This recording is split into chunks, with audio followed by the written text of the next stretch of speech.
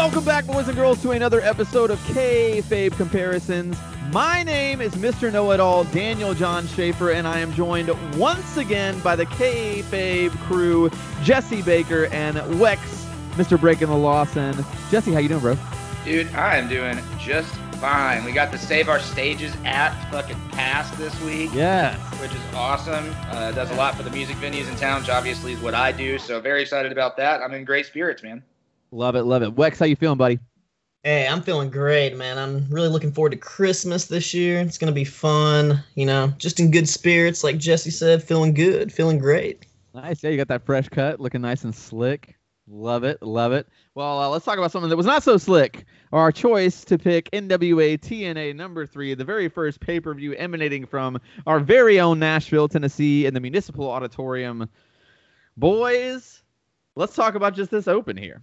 The open was just weak as hell with Tenay and West and Ferreira, and President Jim Miller just sweaty as hell, making an announcement about how he was in Japan like several times. Like, I mean, I really don't even know what the purpose of his whole promo was, really. But Wex, what do you think about that cold open? Yeah, I was kind of like on that one. I think his whole thing he was kept trying to put over because the next pay-per-view's opponent was a guy from Japan, but he oversold it, and they oversold that throughout the night pretty much. Yeah. But I was just kind of like, I'm not very excited for what's here to come. No, definitely not. Jesse, what'd you think? I mean, Don West looking like he bought a suit from Jim Cornette from 1987. He's got the worst spray tan on fucking earth. He is not in prime Don West form quite yet. But what's worse, Ed Ferrara is looking like the auxiliary percussionist from fucking Korn. God damn it. It's the absolute worst, with the worst three-man table look ever. And Tenay just in the penguin suit, which is normal, but somehow because of these two fucking assholes, looks way out of place. It looks like they're all in costume. It looked like they were all in costume. He looks like Raz from Tim and Eric, the Jamaican guy. If y'all have ever seen that skit, that's exactly what I thought of. Yes, that's pretty. That's pretty accurate for sure. Let's get to the first match here on the card, though. It's AMW versus the Johnsons. Jesse, tell me how you got through this one, bud.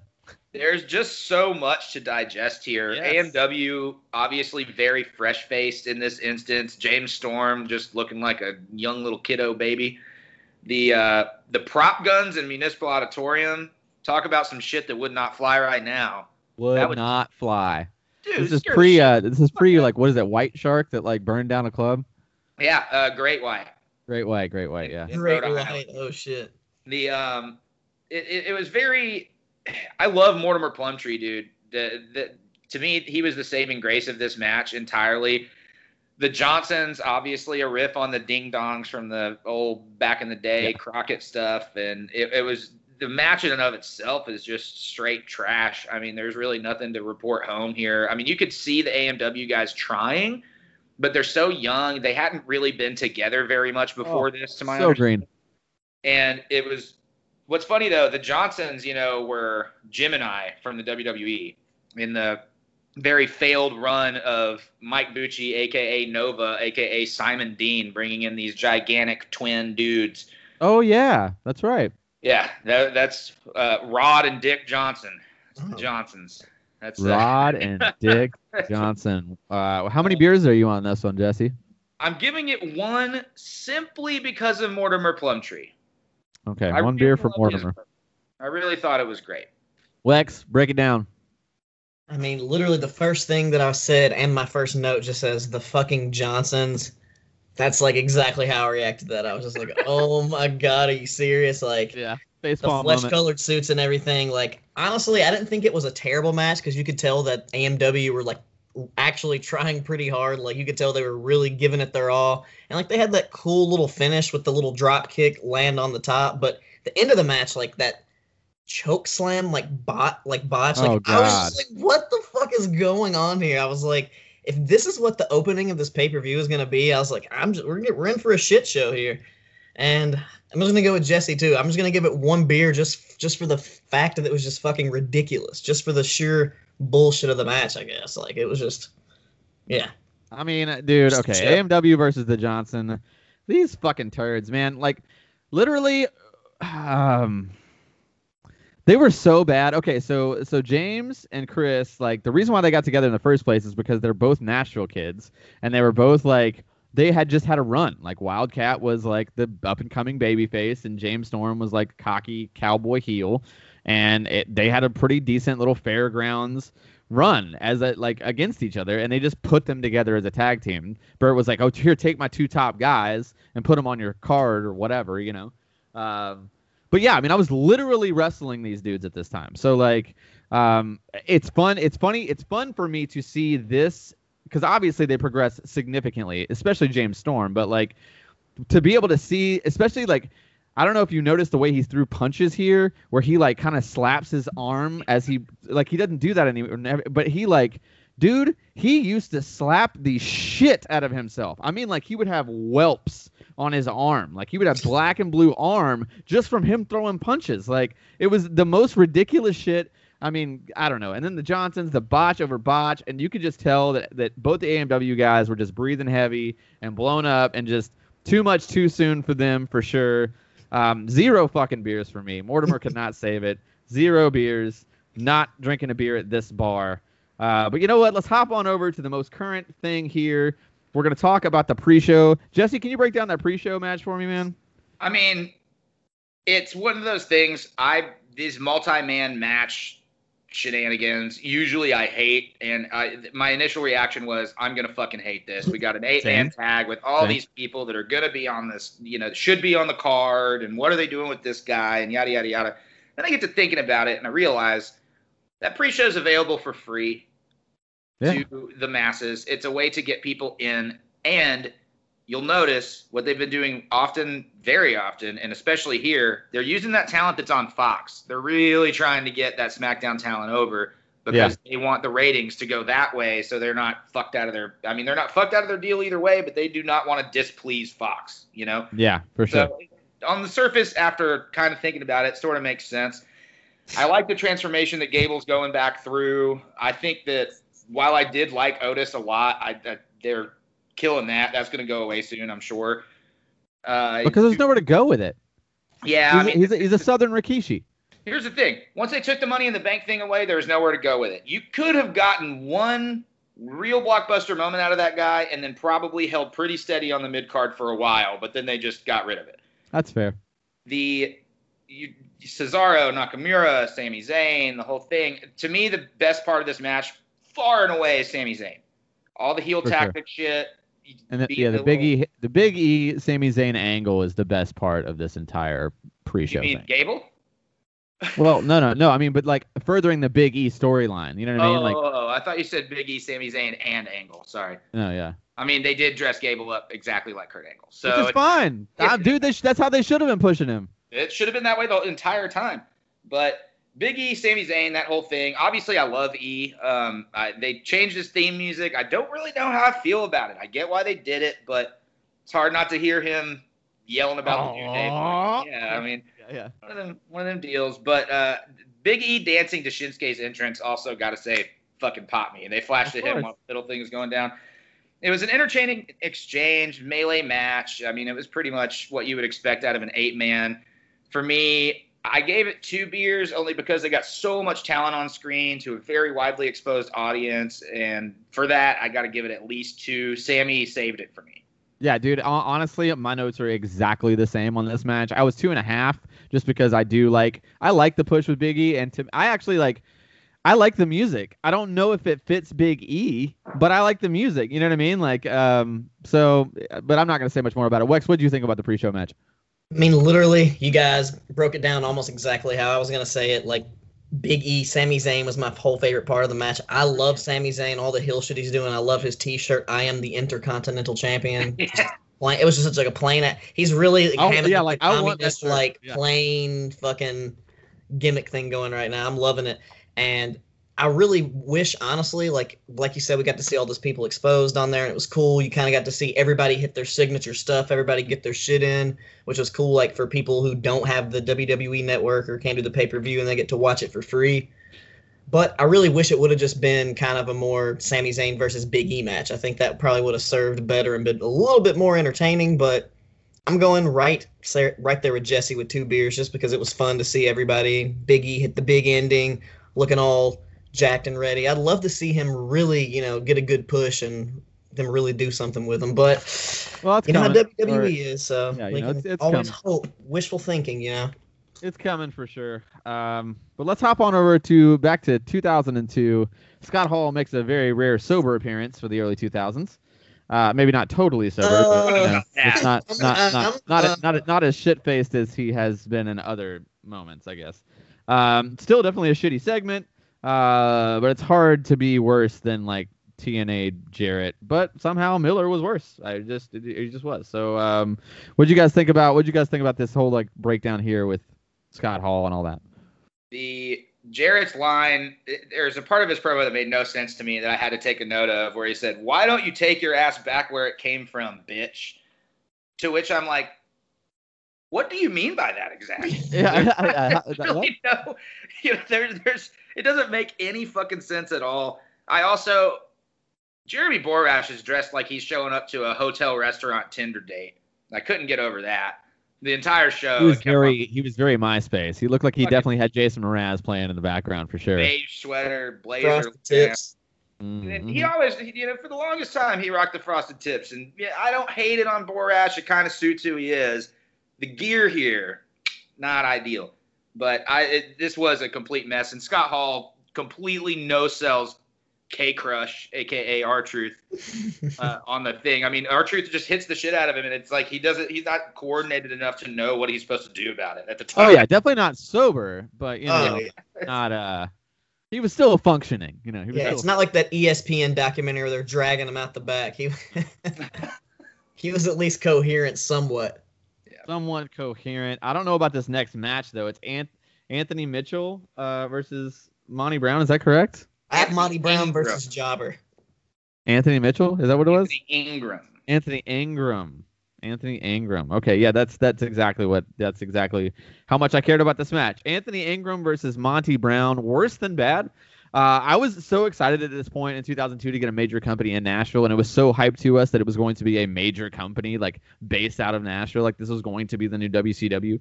And then this was like the second match after the penis tag team. So I was big mad, bro. Like I was just big mad about this whole situation. This is -2 beers for me. This is 2 trips to vomit in the toilet. Negative, just so bad. This is embarrassing. This is the kind of thing that like people that don't watch wrestling, like this is what they say, like, why would you watch this stuff? This is that kind of stuff. So yeah, -2 beers for me. Wex, what do you think about Anthony Ingram versus Monty Brown? Yeah, as I was saying, like my notes just says Monty Brown versus Jobber because I didn't even care enough to figure out what his name was, and exactly like you said, it was just a fucking shit show. I have sloppy, odd trash. Yeah. 0 beers. I didn't go as far as negative beers, but I'm definitely gonna go 0 beers. And just like it was just fucking bad. Like he called out like Alpha, he like yelled Alpha Bomb. It's just yeah. It was just fucking shitty. That's literally the only way I can describe it. Shit. Jesse, wrap this fucking turd up. I did give it a beer, and here's why. Oh, no. Damn it, Jesse. Let's see. First off, y'all know I love Monty Brown, but I also kind of forgot that he was in this early. For some reason, I really only remember him being a big part of it about a year and a half in, even though I was at most of the Fairground shows, so I don't know how I would have forgotten that. But I thought his opening promo for a dude that had never done this before was not bad. I mean, it wasn't great by any stretch of the imagination, but it was the first real exciting promo we had seen on the show at all. With a little bit of fire, a little bit of fervor. They did a classic fucking squash match. You can tell that they had eyes on putting Monty over. I didn't think that it was poorly done in that way. The match was poorly done. There wasn't a fucking single move that was executed well, but I felt like it served its purpose to try and elevate this guy for better or for worse. Therefore, it did get 1 beer from me. I'll agree. The promo was better than the match. Oh yeah. I feel like you're just over there fluffing that TNA Johnson, if you will. Let's move back on over to the TLC. We'll get the first match on the opening card here, and hot damn boys. This one is AJ Styles versus Drew McIntyre for the WWE Championship in a TLC match. Definitely a barn burner. Great match. Both guys are really phenomenal, and the chemistry was there. It's kind of wild that this is the first time for them like meeting in the company, and it's like in a TLC for the title. It's kind of wild. It does make no sense to have like Omos or whatever out there to do fucking nothing for actual AJ Styles. So then he gets involved like way later on, and I don't know. That seems stupid to have him out there the whole time. Why not just have him run in when you needed him to get involved? It would have made way more sense for him to come back after Miz comes out and cashes in, which also kind of sucked, to be honest with you, because I still feel like Miz should kind of be in the main event picture. As long as he's daisy chained to John Morrison, that's not going to happen, though. The gimmick chair spot was funny to me. Either way, kind of bummed they wasted the briefcase. But the match itself, bell to bell, between AJ and Drew was top notch. Don't think you could have asked for better from those two guys. So 4 solid beers from me. Jesse, where are you at on AJ Styles versus Drew McIntyre? This match would have been a full-on 6-beer match for Totally me. agree. Had they ended before the cash-in thing happened. Because the pacing of it to me was perfect. They didn't do a bunch of erector set spots. They used the weapons, but they didn't go into this grandiose fucking Lego shit everybody goes into. And there are so many just brutal spots. You could tell that they were really working. They very intelligently used them. The ladder calf killer and shit. I mean, like, that was cool. The submission moves utilizing the weapons were very inventive to me. I mean, we've seen it before in a way, but not really in that way, and especially not recently. And there weren't any real big, huge car crash spots up until the press slam to the outside through the table. And I thought that they built to that fucking perfectly. Had it ended there, this would be a 6-beer match for me. Agreed. But then we have a little bit of continuation. We have the run-in. I don't dislike how they used Omos, and here's why. Eventually, that dude's going to turn, or they're going to try and do something to have him build personality. He can't just be out there and interfering blatantly the whole time, or this match would have fucking sucked balls. However, he is the only person to actually interfere with a participant in the match. Morrison, when he came in, the only interference that Morrison did was on Omos. Yeah. So Omos still kind of maintains that bodyguard for the heel level because he threw Miz out of the ring after Miz was already a declared participant. So he is the only guy to actually interfere and touch anybody inside this match. Yeah. Which keeps that kind of heel heat thing up, yada, yada, yada. Morrison does that gimmick chair spot, which I just thought was the shits. I did not love it, but I thought it was funny, though. I mean, it was funny, but do we want funny here? Like, no, probably not. But I mean, I did pop at it. It was a giggle for sure. Like, I still think that they worked the ending well, even though they did the whole like triple threat gaga bullshit. I don't hate what I see this setting up for is because Morrison was the one who was like cash it in, grab the case, and then Miz obviously is in the match. Yeah, that's obviously leading to a feud between them, which I think, that stands to be amazing. That stands to be really, really, really great. So I ended up giving it a 5 overall. It would have been a 6. All right, Wex, where you at on that one, man? I'm leaning closer towards where you're going than where Jesse's going. I gave it exactly 4 beers, and I really liked it. And the only reason that it didn't get the full 6-pack all the way is, like you said, the interference, that kind of like fucked up the whole flow of the match and kind of went on too long after that. Like the pacing, like you said, the pacing, and if it just would have ended right there after that one spot, or just kind of concluded somewhat after that instead of adding that extra shit in there. And it does kind of suck that for like, is this the second year in a, how many times has this happened now that someone's tried to cash in and they didn't win it? Is this like the 3rd or the 4th? I think this is the 3rd one in a row. 3rd one in a row, yeah. Like this is like just getting fucking ridiculous. But AJ worked his ass off. He sold like he was Shawn Michaels selling out there. He was doing definitely. Yeah. He was working his ass off. And like honestly, I was hoping AJ was gonna win it. Like the way it was building up, I was really hoping for maybe a heel win, and then maybe him continue a little feud with Drew, and then maybe Drew eventually win it back or something involving Omos, and then maybe a Drew a big man versus big something else they could work. No, totally. I thought it was a great match, though. 4 beers. It could have been 6. It had a lot of potential, but it was a fucking great match.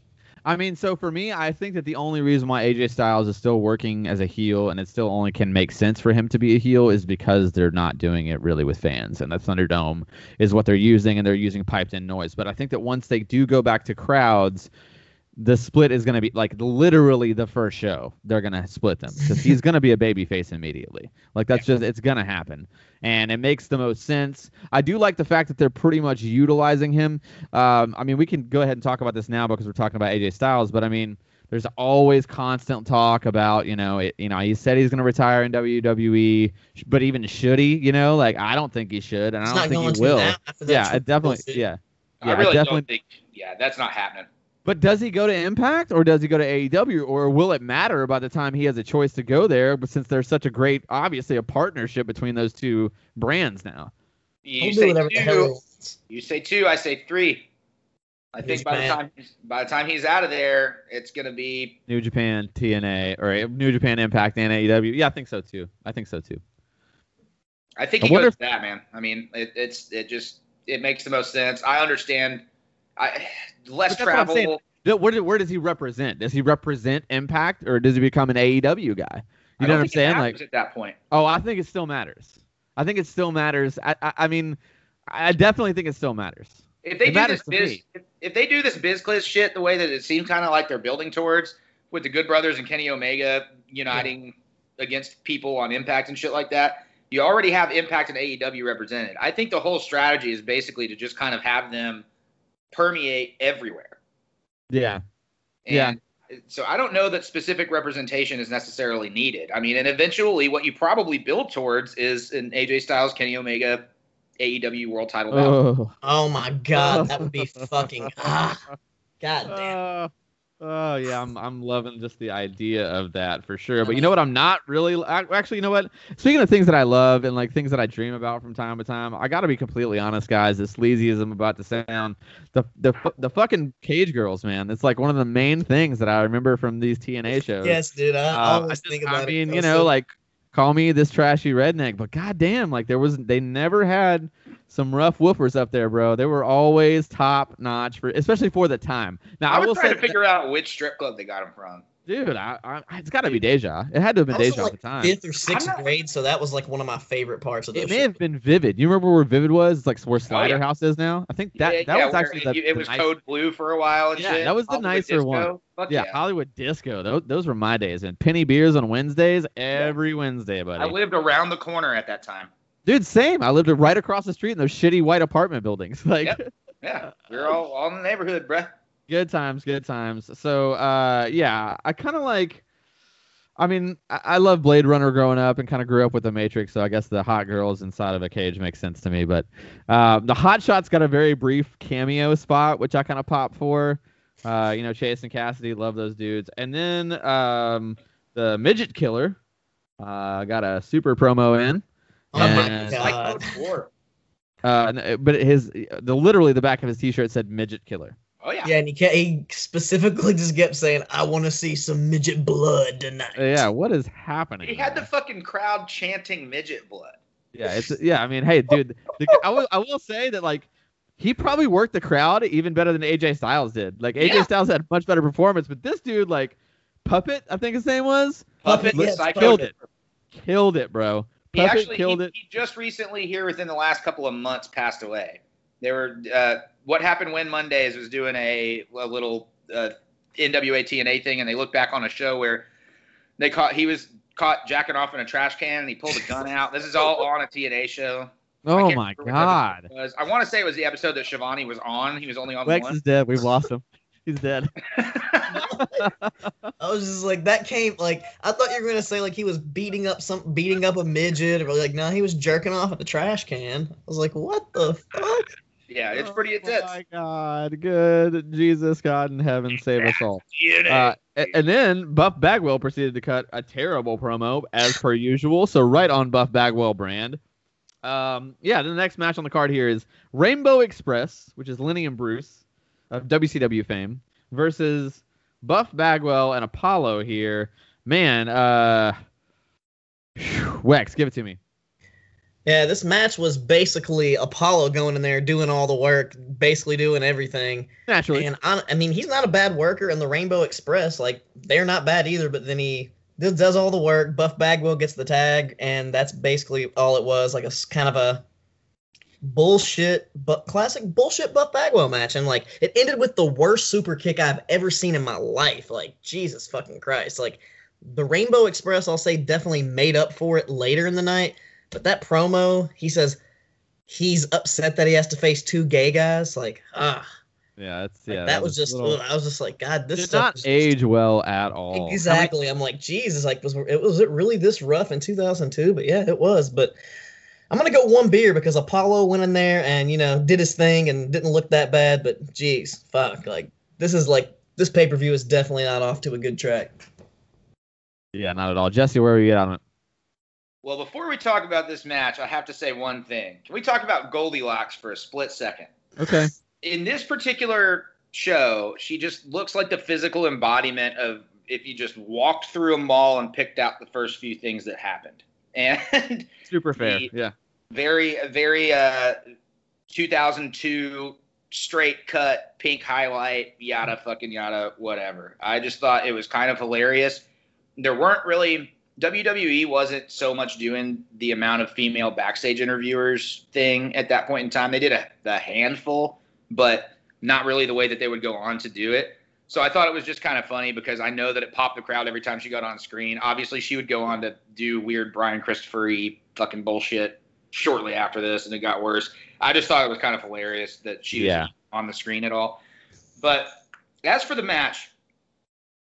So Bruce of Lenny and Bruce, the Rainbow Express, obviously formerly Kwee, and went on to do a whole bunch of different other wrestling things in the indies and yada, yada, yada. That dude is a good worker. He was talented. He actually had he was managed briefly by Booker T's wife while in WCW and stuff. And Sharmell. And had, a pretty good turn. Lenny Lane... His entire fucking career is Jericho ripoff, pretty much. He just kind of had to take a little bit of the other weird gimmicky stuff to the other side. This match, obviously, agreed with Wes. Apollo did all the work. The Rainbow Express stuff some of it wasn't the worst, but most of the spots were really lazy. The thing that pissed me off about that super kick is that Apollo did one of the best super kicks I'd ever fucking seen, like 2 minutes before this really shitty softy super kick that was done by Lenny Lane. So it was just kind of bad. Also, the entrance for Buff and Apollo was this really horrific ripoff of Smooth by Santana and Rob Thomas. I don't know if anybody else knows. Oh, loved it. Loved it. There's a lot of ripoff names there. So shitty. And then after the finish was just terrible. And then after the match, Buff goes on this fucking Marcus rant. And I'm sitting here like, is this just because they've only agreed to use him once? Because God knows nobody wants to bring him back. Because fuck this guy. He's a year off from getting fired from the WWE. If you think about this, he's a year off from his mom calling in sick for him or whatever. Yeah. This is Greg. I mean, at this point too. I mean, God, of course he's Marcus now, guys. It's important that you know that he's Marcus. And that he's not Buff anymore. Yeah. How many beers were you all together on this one? How many beers am I? Yeah. None. 0 beers. Yeah. Oh yeah, I went. I also went. Did I say 1 beer, 0 beers? You said one beer on this one. It was 1 beer. Oh yeah, never mind. Wrong match. Yeah, 1 beer. Yeah. 1 beer for me. You went 1 beer. I'm literally splitting the difference. I'm a half a beer here on this. Again, just because I felt like Apollo did bust his ass. And honestly, like I have a different outtake. I kind of liked Lenny. I thought that like he had. I mean, granted, yes, he was more of like a Jericho ripoff, but fuck, if you're gonna rip somebody off, that's not a bad guy to rip off. And I think that there has been matches where he's kind of pulled it off. He's done some pretty cool shit, like bell to bell. I've seen him be in some pretty good matches. But I don't know. It was just anything Marcus touches, Marcus, Buff, whatever the fuck you want to call him, is just absolute garbage to me. Like I just don't. Judy's son is what we call him now. He makes everything worse. He just does. Yeah, I mean, the only bright moment is that Buff did the job. So that's why I gave it a half a beer, just because Buff was the one that got pinned. But you gotta love him when he, shooting on gays for sure. Gotta love to hear that he was actually said he was shooting several times, and he hates fags apparently. He actually said that, so that's insane that was on the show. Yeah. I mean, when you like, that's just. I mean, granted, guys, this is 18 years ago, but fuck, dude, 18 years, like. I feel it's only been 18 years, and this was just like a common thing, like to say. Like, I feel like he's just trying to like dip into the rap pool while he's in Nashville. It's like, just so you guys know, I'm only here for one night and I'm straight as fuck. Yeah, well, I mean, I'm sure he dipped into more than the rap pool because we did see him a lot more in the fairgrounds, unfortunately. But yeah, we also got like a little Ken Shamrock promo here. Pretty lackluster on Monty Brown, to be honest. Although James Mitchell is a fucking gem and kind of bringing Malice in, that part of this segment was cool. Wex, what did you think about this whole Ken Shamrock promo with James Mitchell and everything? I thought it was pretty cool. I mean, it definitely helps set up for the match that I don't even. We'll get into that later, but I like James Mitchell. He's always been very creepy, very mysterious, and anytime it's crazy. He's still with Impact till this day. So he's really? Yeah, he was. Yeah, he was literally on TV. I think last night, right? Was he? Yeah. Damn, I must have missed it. Yeah, I just didn't. He's a great manager, solid promo. He always does a good job.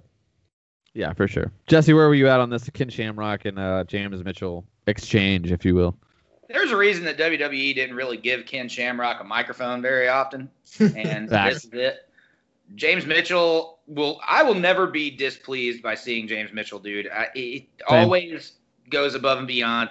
He's so fucking character oriented, and I know it's hokey and cheesy, but the thing is, he is exactly what you would think that he is. If anybody I could think of could replace a manager to the monsters such as a Paul Bearer ever, you're never going to replace Paul Bearer, but if anybody else could do like the second best job, to me, it's always going to be James Mitchell. 100%.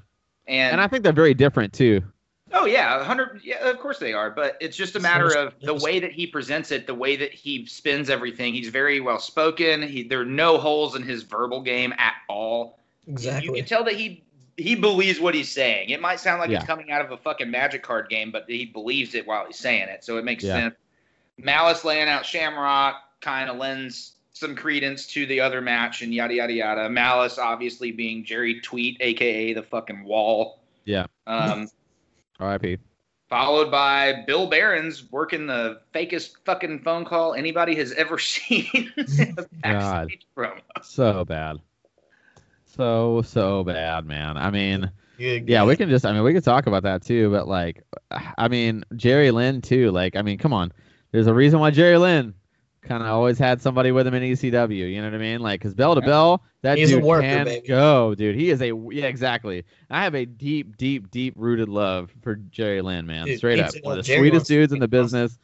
Dude took time with me when I was a very youngling, and like I had like hours and hours of a conversation with him in the locker room, and he was just the nicest possible guy to me for no other reason, like other than to just talk about wrestling.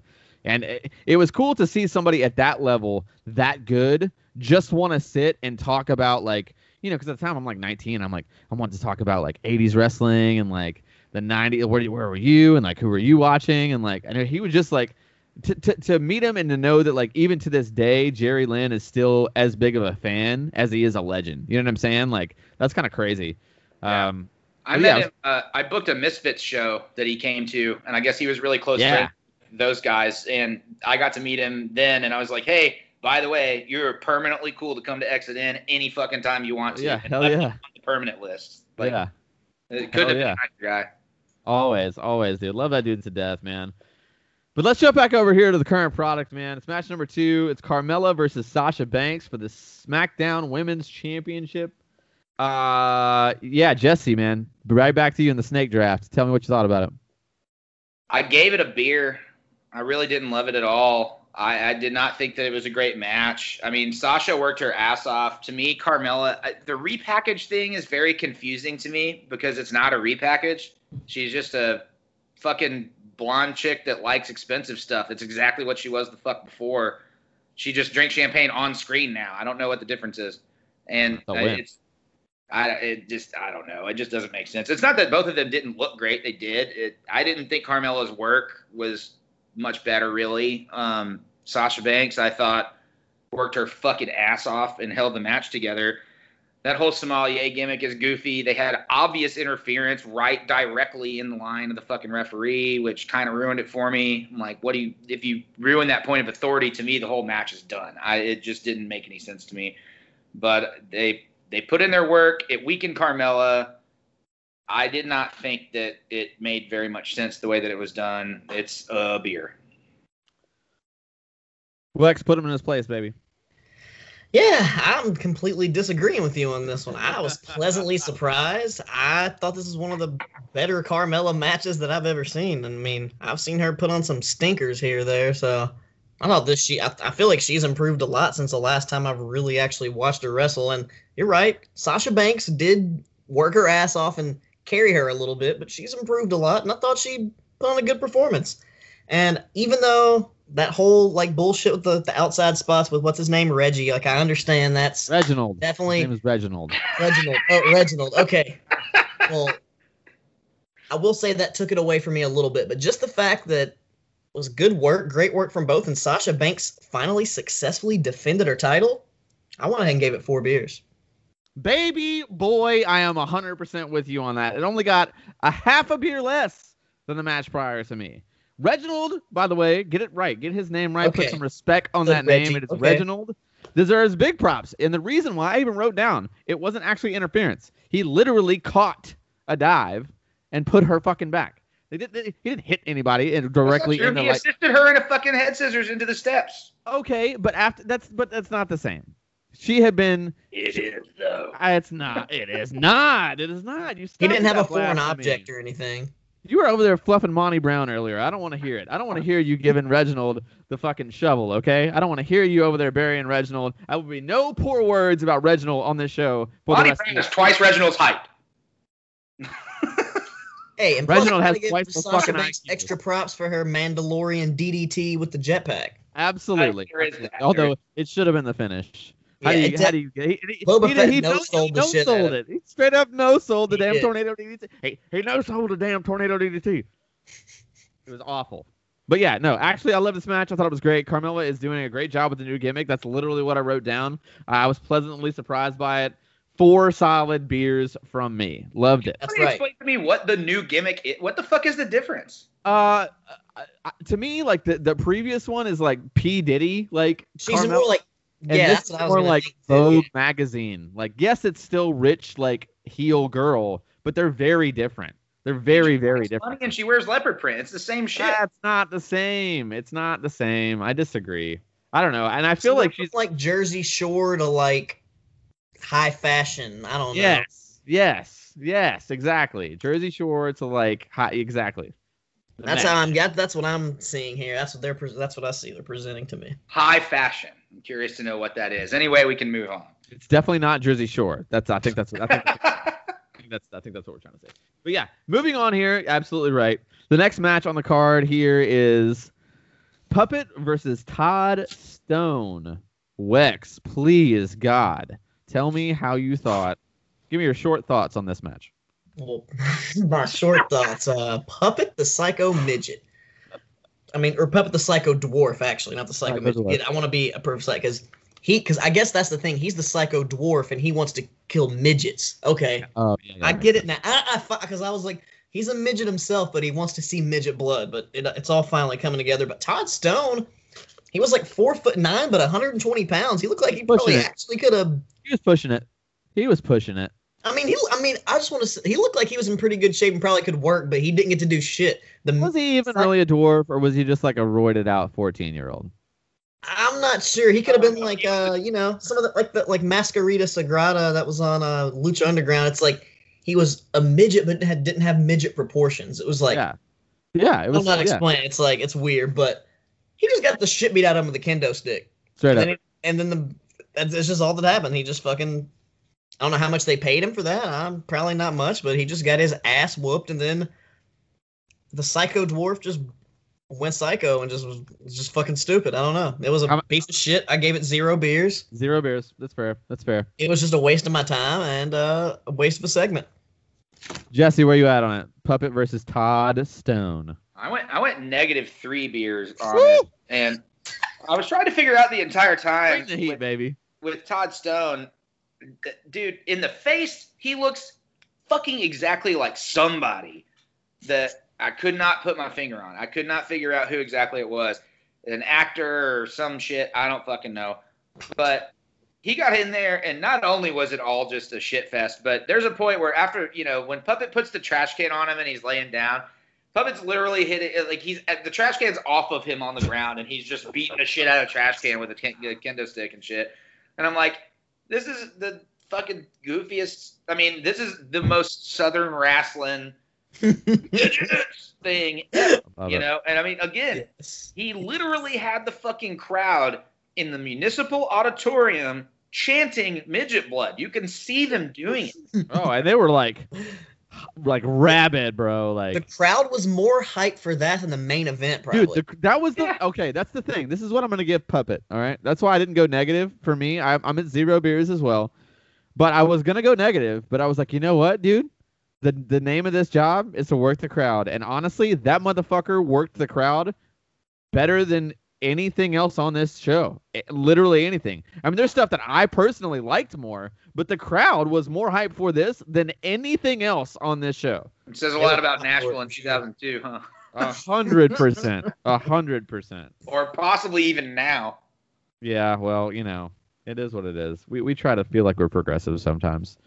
So right after this was a backstage segment with the EMTs, quote unquote. And Goldie, with 0 fucking emotion, was just like, we're trying to get a word here from Ken Shamrock. Is he going to be able to wrestle? I don't know. I mean, I don't know. They're not telling me anything. I don't know. The EMTs. Okay. What the fuck? Why are you even here? Okay. What are you even doing here? Had more you don't even know anything about wrestling. Like, why are you, how did you even get to this spot? That's probably an easy question to answer. Yep. Of course it is. Of course it is. Moving on. We did get a little bit of coverage of the Lingerie Battle Royal, and that was also a good time. But let's move back over to TLC here. The next match on the card is the Hurt Business versus the New Day for the Raw Tag Team Championships. Jesse Baker, what'd you think? Dude, every single time that I see the Hurt Business on screen, the first thing I can think, if MVP is the corner man, it's always where my concentration goes. He is so fucking good. So good. And you got, let's face it, Bobby Lashley. I can't be the only guy on the face of the planet that is not the biggest fan of Bobby Lashley. Shelton Benjamin, severely underused guy who should have been much bigger. 100%. And then Cedric Alexander, who I think everybody would have pegged as being one of the bigger stars that squandered and suffered for a really long time. And what we're seeing here is the elevation of all of those talents. This match, to me, was a super well-worked tag match. Hurt Business looked absolutely fucking great. There was like that one weird little drop counter spot with Kofi with the kind of botched-y little Karana thing.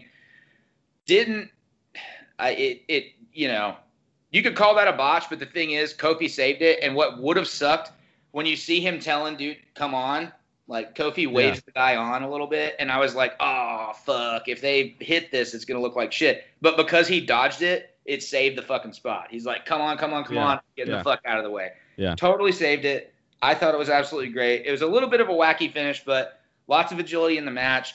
I don't mind seeing the titles come off a New Day because, let's face it, Big E, already separated, going to go on to be a big guy, big star, so on and so forth. I think Xavier Woods, again, my money is on that guy being able to be a star if he wants to, but he's got this G4 shit. He's going to move off into doing that. Kofi can shine as a singles. Doesn't bother me at all. Hurt Business having that win is a really important thing. It was a 4.5 beer match for me. Totally, man. Totally. Wex, where you at on it? I'm pretty much right there with you. I went 4 beers, not 4.5. And the only reason is because I've kind of seen this match a lot recently. But besides that, I mean, this was fucking great. Like, top-notch work, like, by all of them. Xavier Woods, probably one of the best people in this match. He, like I was saying before, so he was good. like AJ Styles in the first match. Like, Yeah. working his ass off, selling his ass off, like, really fucking, like, he's just so good. Like, exactly like you said. Like, I can't agree with you more when it comes to that. And I kind of like the whole dynamic they have with Cedric Alexander, how he's kind of becoming cocky, and he did the whole, basically the whole Matt Hardy thing. Yeah. Last week on Dynamite, where he tagged himself in to get the win when Shelton was about to set up for the finish. Like, I always like a little tension and teasing within a faction. That just kind of makes everything a little bit more interesting. And I was just glad to see Cedric Alexander get his first championship finally in the WWE after he's been there for how long now? Well, he was a cruiserweight champion, wasn't he? Oh, yeah. Well, I mean the main roster. I meant like the first main roster championship. Did he or did he not win the U.S. at one point? Am I wrong about that? Did he? I don't think did, so. it was for like a well, no. I thought that he did, but I could be wrong. I don't know. I didn't check my facts on that one. I'm not sure about that either, but I will say that I did like the matchup a lot, and I like that Alexander and Benjamin as a tag team. I mean, I think if you look back at the past decade and maybe even decade and a half of tag team wrestling in the WWE, Shelton Benjamin kind of proves to be one of the best over the past 2 decades, best tag team wrestlers of all time. I mean, he's kind of always kind of whatever tag team he's been in, he's kind of excelled in that role. I mean, I'm not to say that he didn't have a lot of potential to be a singles guy, back in his prime, especially the Gold Standard days. Although I do love the new Hurt Business T-shirt that he has with the Gold Standard on the front. I think that's super cool. I mean, he looks great, man. He looks better now than he did 10 years ago, I feel like. It made perfect sense. The dynamic and the chemistry between both teams is also really good, too. It was definitely up and down without being like too formulaic. It wasn't just straight like one guy takes a lot of heat and then there's a big hot tag, and it wasn't your standard Southern tag match. And I felt like it's always good to see something that's not too formulaic also be smooth. You know what I mean? Like, so to me, again, I'm always leaning a little bit bell to bell, but I think for a rare time, I'm agreeing with Jesse. I'm right at 4.5 beers on this. I do love the Hurt Business vibe. I think that MVP is the next in line as like the Heyman mouthpiece. I think if he can continue to do this job, I mean, as long as he can literally stay with a heartbeat, I think MVP is going to have a job in this company for as long as he wants it. Definitely love it. 4.5 beers. Too, I definitely forgot to make. But if you look at this entire match, when Shelton Benjamin first came in, when Team Angle first happened, and when World's Greatest Tag Team first happened, I kind of looked at him and Haas as smaller guys. And I think it was maybe to do with presentation more so than anything else, but they weren't like the biggest dudes in the company or whatever. Shelton Benjamin is without a doubt the biggest dude in this match. Oh, yeah. Oh, for sure.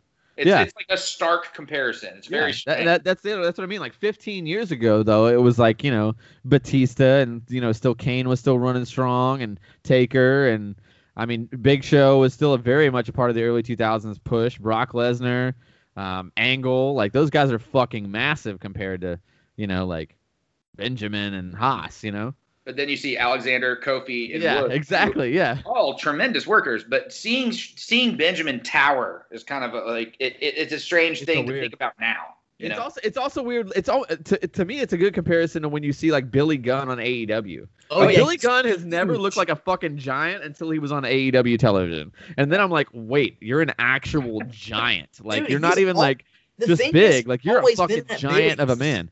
It's like, dude, I swear, like if. Like, I never saw it as a kid, but if you go back and even look at the old matches, like, he's a lot taller than Road Dogg, and I don't know, I just didn't see him was that big. He doesn't wrestle that way. He doesn't wrestle strong. He doesn't wrestle strong, like, and he doesn't have to. I mean, whatever, who cares? He's taller than fucking Tom Pritchard and Chris Candido too. But when you were watching the Smoking Guns and the Body Donnas, you didn't notice that shit. No, not at all. Hey, well, at least the Hurt Biz is dripping in all the mid card gold, basically.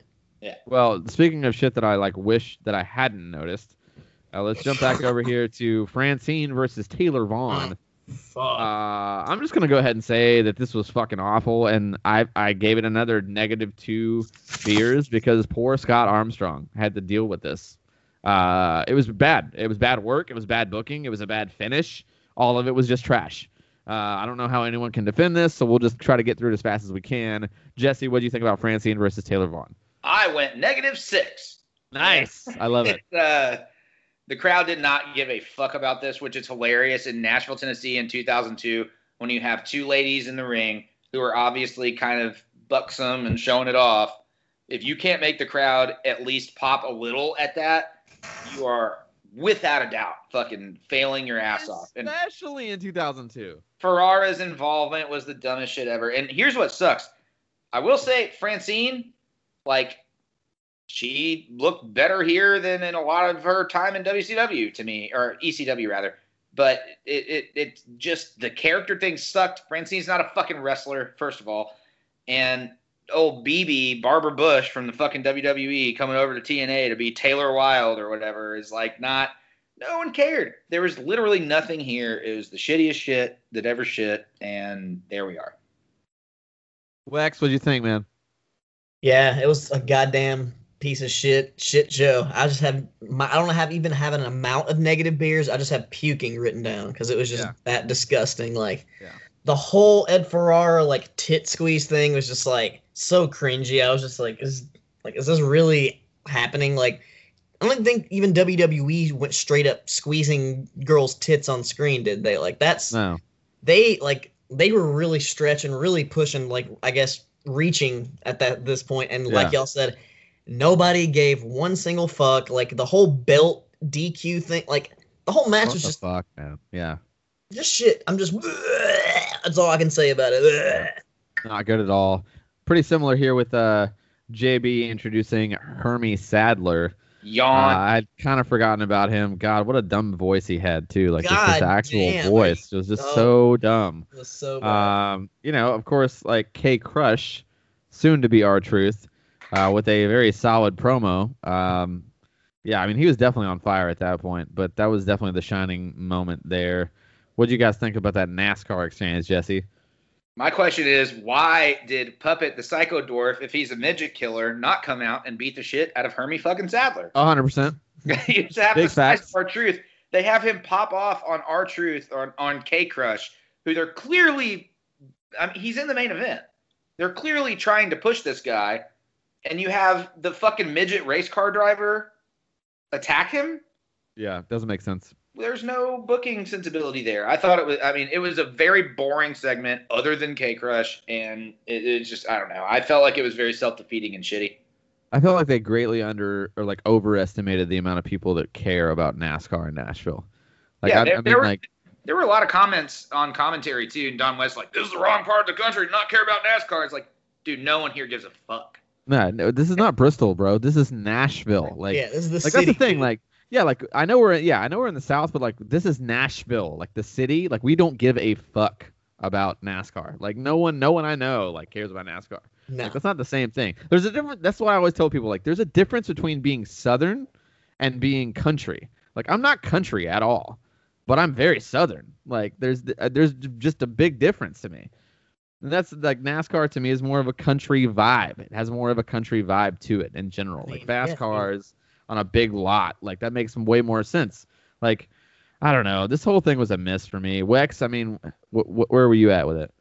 Only thing I can add to this is like Hermie Sadler, like he sounded like I literally could like I've heard some really rough, like thick Southern accents, but like I couldn't even understand half the shit this dude was saying. He was like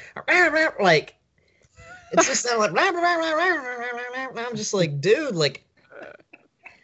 And it's like the pitch of his voice and the accent. Like I don't know where he's from, but he just like that and a thick Boston accent is probably the two worst things you could ever hear in your life. Like, oh my god. No, I feel like the New York accent's the worst to me. I feel like Vince Russo's accent is actually the worst sound. Bro, dude, I don't know. I feel like Boston's just a little bit more intense than New York if it's just like that. But I don't know. That his voice was just fucking like piercing of the ear. It was just terrible. So dumb. Moving on. The next match on the card here, though, let's just keep it real. Let's just keep it where we're at. The next match on the card is Malice versus Ken Shamrock for the NWA World Heavyweight Championship. This is what I'll say about this match. I thought Ken Shamrock sold really, really well. I thought Malice looked like an absolute monster, and surprisingly, I thought this was a pretty decent match. I thought it was a great way to get Shamrock over and still like literally get him a win, but also kept Malice's heat. I mean, like Malice literally dominated the entire match, and then out of nowhere, you know, the big belly to belly finish or whatever, which is the fucking weakest finish of all time for anybody. Like the belly to belly is. I hope Bailey hears this. It's a terrible finish. But yeah, I don't know. To me, I didn't hate it. I gave it 2.5 to maybe even 3 beers. I was about halfway on it just because like I thought that Malice worked. It wasn't a bad match, belly to belly. I thought it was going to be a squash and they were just going to put it on Malice because it had been so long that I'd forgotten how long Ken Shamrock's run was, but. It felt like they almost swerved me. I was like, oh, I guess this guy's just going to come in and take the belt. But then just like, boom, out of nowhere. There was no like, it wasn't even a big comeback. It was like, boom, finish, and that was it. Like, I thought that was a really great way to keep Malice over. You know what I mean? Like, if you're you're going to put your big monster heel in a world title match and you don't want to crush him, I thought they did a pretty good job of it. Jesse, where are you at on it? Oy. So the pre-match injury angle, I think, was the key to this. Obviously, yeah. You know, having Shamrock come in and every submission he tries to apply, every move he tries to do, commentary selling it as being weak because he's hurt. I think that the idea of Malice here, watching this right during this period of time, you're like, how the fuck did the Wall work himself into a position where he might actually be a contender? And in this sense, he looked like an actual contender. I thought that part of it made sense. There are a lot of weird things about this match to me. There's no reason to fucking choke a dude on the outside of the ring if you're trying to win his title. You know, there are a lot like just logistic sensibilities like that are. What are you gonna do? You're gonna choke him out while he's on the outside of the ring? Well, he's a monster though. I mean, it's got James Mitchell. You know what I mean? He's not like just some normal heel. They're not playing like he has Down syndrome or something. Like he's like he understands the rules. You know, and I get that. But. One of those things where. Some of that stuff didn't make a whole lot of sense to me. Basically, he was just beating Shamrock down the entire time. I really would have preferred if they had ended it with – it would have made much more sense to me for Shamrock to just very spur of the moment lock the ankle and hold that shit for, I don't know, 20, 30 seconds before Malice was forced to tap than this fucking weak-ass belly-to-belly Shane Douglas Bailey spot. But I don't know. I mean, I gave it a beer – only because it wasn't the worst match on the show. Like, I really did Rex, break it down for us, man. I mean, I'm kind of going in between, I guess, both of you. Like, I like the idea and the concept of, like, the pre-match injury, and, like, it was a good concept, but the execution, like, in the ring, like, I thought it was very sloppy, very just, like, I just didn't look very good to me. I just, I thought it was just kind of, the work was kind of sloppy. I didn't really see much of his work as the Wall, but I'm sure he could do better than this. I don't know. I just don't think that their chemistry quite worked in this match. But I like I said, the idea, the story, the concept worked. So, and Shamrock, like you said, sold his ass off. He did the best he could. So I'm at least going to give it 1 beer for the effort and the fact that it was way better than the Psycho Dwarf and squeezing tits and just straight bullshit. Yeah, it was at least a wrestling match just because good concept and good story. Yeah. Just the chemistry didn't quite work too well with them, but overall, it was a match. It was booked well. Surprisingly. One of the very few things that was booked well. Like I said, the concept was great, but the execution not so great. Well, let's talk about something else that they're booking really well right now, and that's the Sami Zayn and Big E segment. We've already kind of put it over on the pre-show, but we did get a little backstage segment here on the TLC show. I thought it was pretty funny, and I like the push for E. I'm pretty sure. I think now as we speak, he is currently the Intercontinental Champion. I believe he did beat Sami Zayn on SmackDown. Give that shit away. I believe that did happen, though. Did it not? Well, I mean, this comes out on Saturday, yeah, so it's not a spoiler, right?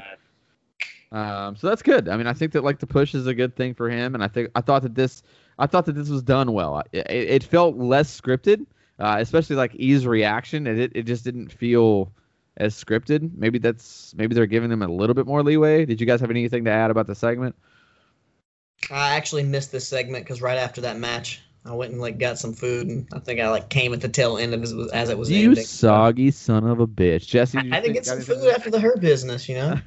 I thought it was great. I mean, there's no part of Big E's game that I think is weak. I think every single bit is very strong. It makes sense to give him the IC. I am kind of hoping, in a weird way, that they almost replicate. I don't think they'll do this at Mania by any stretch of the imagination, but I'm almost hoping that they replicate the whole IC big guy, obvious face, over with everybody versus head of the chief table or whatever the fuck we're calling Roman Reigns these days. And I love Roman Reigns right now, though. I mean, they're doing the best thing that they've ever done with him. Don't get me wrong. Yeah. I mean, he dresses like Steve Blackman, and that kind of sucks. But the rest of it is, I just think they need to. I want to see Big E and Reigns. I think that match, if they build it right, is going to make sense. And I'm hoping that E winning that title is going to lead to that. E has no fucking holes in his game. Does not need a mouthpiece. Does not need an advocate. He's a perfect fucking baby face. It just works. Yeah, I mean, I know this is gonna sound weird, but like I don't mean it to, but I really want to see Keith Lee versus Big E because I feel like that shit would be insanely good for very different reasons because they're very different wrestlers. Yeah, you know what I'm saying? Like I just feel like that would be athletic. Yes, God, dude, and they're both big guys. Like, dude, the athletic shit that they could pull off. Oh, I would love to see that match. WWE is about to bury Keith Lee like a motherfucker. I know. What the fuck is that, dude? That's so. He needs to go ahead and get on out of there. He can't do that. He signed like a 6-year deal or something. Did he really? Yeah, he's locked in for. I know it's at least a 4-year deal, and that he at least signed 2 years ago. So he's at least got 1 more year left, if not. But I heard that but this deal was his NXT contract, so he's still not even getting paid. Dude, no, it's a W. It doesn't. It's all a WWE contract. You literally get paid by tier depending on what show you're on. So even if you're getting fucking buried like Tyler Breeze did for years, he made more money being on Raw than he made being on NXT or whatever. Literally just because he's making towns. And when you work for NXT, even when they tour, like they're pretty much just stationed out of Orlando. So like, there's that. There's merch. There's a lot of other things to consider. Yeah. What really sucks about that whole thing is that they bring a guy like Keith Lee up to the roster, change his entire fucking wardrobe, change his fucking theme song, change his whole shit up, and then just put him as side B. Yeah. Like, I don't understand why you do that. It doesn't make any sense. Just stay side A downstairs, dude. Like, it's... Yeah, I mean, speaking of things that don't make a whole lot of sense to me, this matchup here as far as the people in the ring, it was a pleasant surprise to me, I gotta be honest, though. Nia Jax and Shayna Baszler versus Asuka and Charlotte. Kind of cool to see a nice return for Charlotte here. And honestly, man, I was pleasantly surprised by this match. I thought that Charlotte was like, there wasn't much rust on her at all. Super good.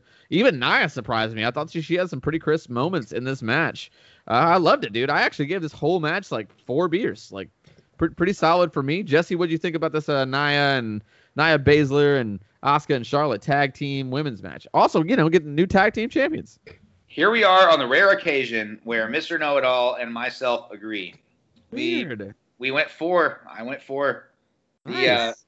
I love seeing Charlotte come back, obviously, and she pulled off some hella athletic shit. That moonsault spot is never going to not be pleasing to anybody. Totally. It kind of reminded me of the idea of, and this is derivative and shitty and possibly even maybe chauvinistic to say, but it kind of reminded me of like Flair and Muta tagging. And, oh, yeah. No, it makes sense. That kind of thing. I fucking hate the whole Baszler Nia Jax thing. If you can get them off my screen as a tag team for any reason whatsoever, that'd be fucking wonderful. So the fact that they won the championships here, fantastic. I thought Charlotte was going to boot Asuka in the face, pronouns, at the end of the match. I felt like after they won that she was just going to knock her out. I thought Baszler should have, man. I think that Baszler is like, God, she's the worst. She's probably the poorest booked person on the main roster, period. It sucks. Male or female. Apparently they were high on her at one point. They should still be. I'm not the biggest fan of hers. I just, whatever. But I mean, there's some meat on the bone there. Nia needs to go. Like, I don't think that there's a lot that she has left to offer. And it's. Oh, I thought she did a pretty good job, man. I'm saying she did okay in this match, but man, I don't think there's a lot left for her to offer. She really doesn't typically work all that well, and she doesn't work all that long. She always has these like short stint periods in the company and shit, and she hurts people all the time. That I'm not a big fan. But at any rate, it was 4 beers for me. What did you think there, Wex? Well, I didn't go as good as you guys on the 4 beers. I only went 3 beers, and the only reason I went 3 beers is because as soon as I saw Charlotte Flair walk out, I knew they were going to win the titles. I knew the titles were going to change hands at that point, like as soon as she walked out. Yeah. And the fact that me too, kind of.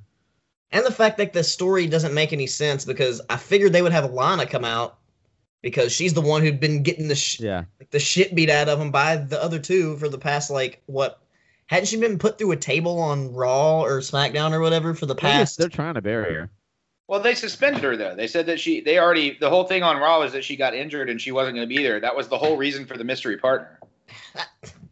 It's just a dumb story. Like, I don't understand why Charlotte, like, she gets to come back in day one, win the title. I just don't like that. But besides that, like you said, great fucking work. Like, she looked like she had not lost a step. Like, every in-ring work solid, great. I love Asuka, so, like, I'm always going to mark out for that no matter what.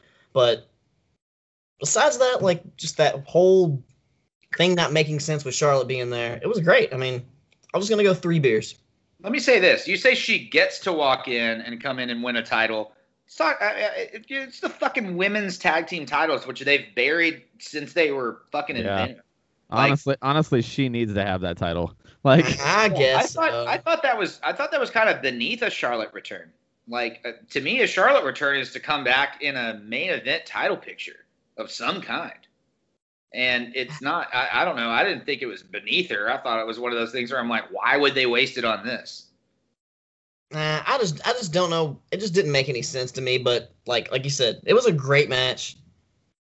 But yeah, man. I mean, reading into it, like, I mean, I feel like the return made sense, and to me, those tag titles. First of all, I don't think they should have ever existed in the first place because I don't think that you ever had enough tag teams to begin with.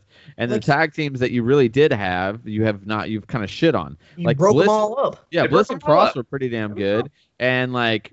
I mean, fuck, the Iconics to me are the whole reason why there were even women's tag team championships. Like, they were fucking amazing. Like, yes, they were. Why would you break the, like, dude, let them run. They should be the New Day of your women's tag team division. They could just 100%. Be your tag team champions for 10 fucking years and lose it every couple months to the team of choice and win it back and just stay on that division. And literally they could be the godmothers, if you will, to that entire division. They could make that happen, but they don't, and they're not going to because they've lost it, man. I mean, they've kind of lost it, which is kind of crazy because the matches bell to bell on this whole show have been pretty stellar. Speaking of stellar matches, though, the ones that we kind of like, let's jump back over to NWA TNA, and it's David Young, my dear sweet David Young, the sweetheart of a boy, versus AJ Styles for the X Division Championship. Man, Wex, give it to me. What do you think about this one? I thought this was, like, obviously the first good match on the card for this, and it was actually not just a good match, it was a great match. And you notice the Alex Marvez thing they talked about at the beginning of the match, talk about how he was reporting on the X Division tournament from the last pay-per-view, and I thought that was that was pretty interesting that they mentioned him specifically because I really didn't know how much involvement in wrestling he had before because when he first started doing commentary with AEW, he just was not good on commentary. He's way better suited for, like, what his role is now, like, kind of the backstage stuff and, like, the reporting, like, because, on commentary he was pretty rough. But, like, dude, young AJ Styles here, god damn, he, like, his drop kicks, like, he does backflips out of, pretty much. So, like, everything just looks so goddamn smooth. Yeah, like, it's insane. There was a little botch with, like, the top rope clothesline thing. They saved it, though. I mean, he saved it. The recovery is here. But, I mean, that's the whole thing. Like, even with the botch, he somehow saved it and made it look smooth. Like, and the finish, the top rope Styles clash, like, I didn't expect that. Like, that to be in the match. Like, I popped for that because that's one of those rare ones that you don't really see that much. And that's, I guess, you know, young AJ Styles, but it was pretty cool.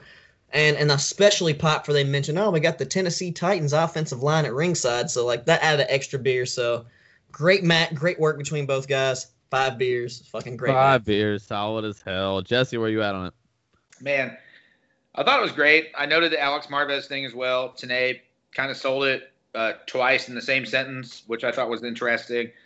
At one point, there was this inverted arm drag that AJ did. Yeah. pretty early in the match, and I'm sitting here wondering why no one else seems to have picked that up, because it seems like a relatively easy spot, but man, it looked fucking great. Yeah. It really stood out to me.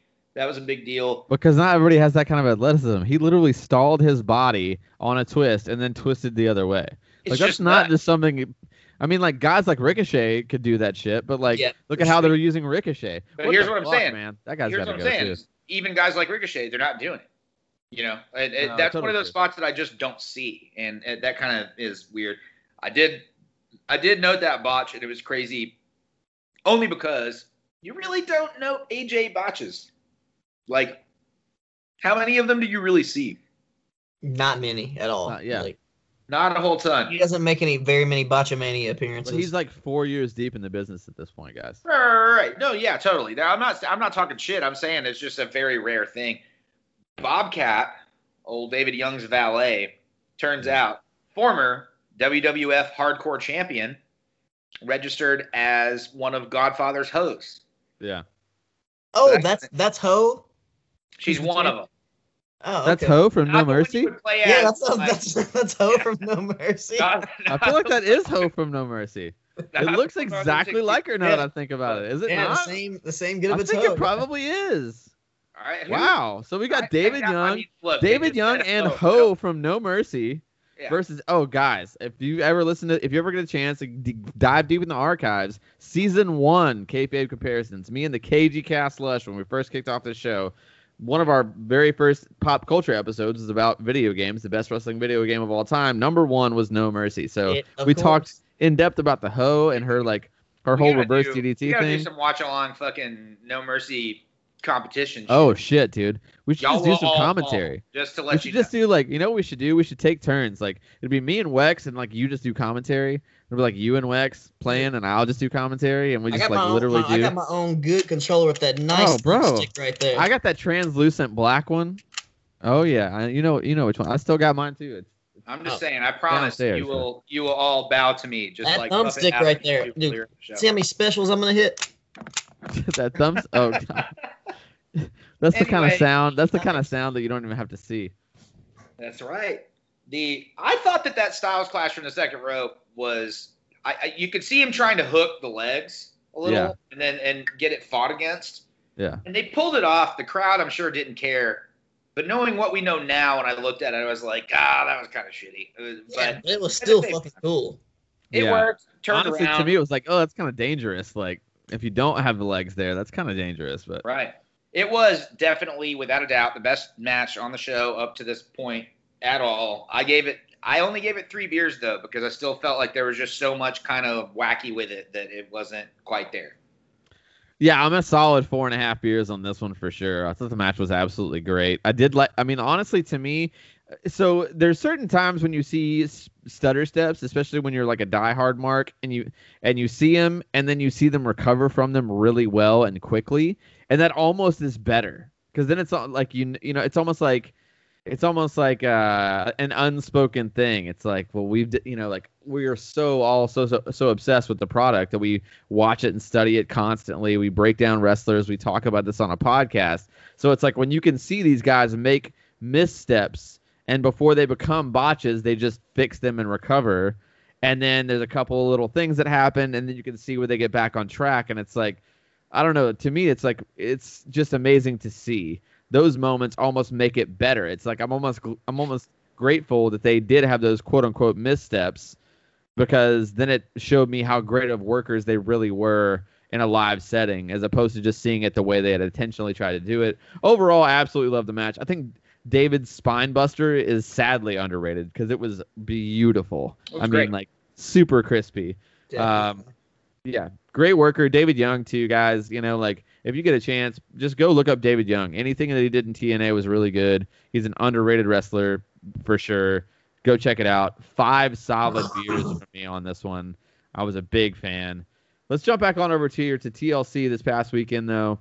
The next match on the card is going to be Kevin Owens versus Roman Reigns for the WWE Universal Championship.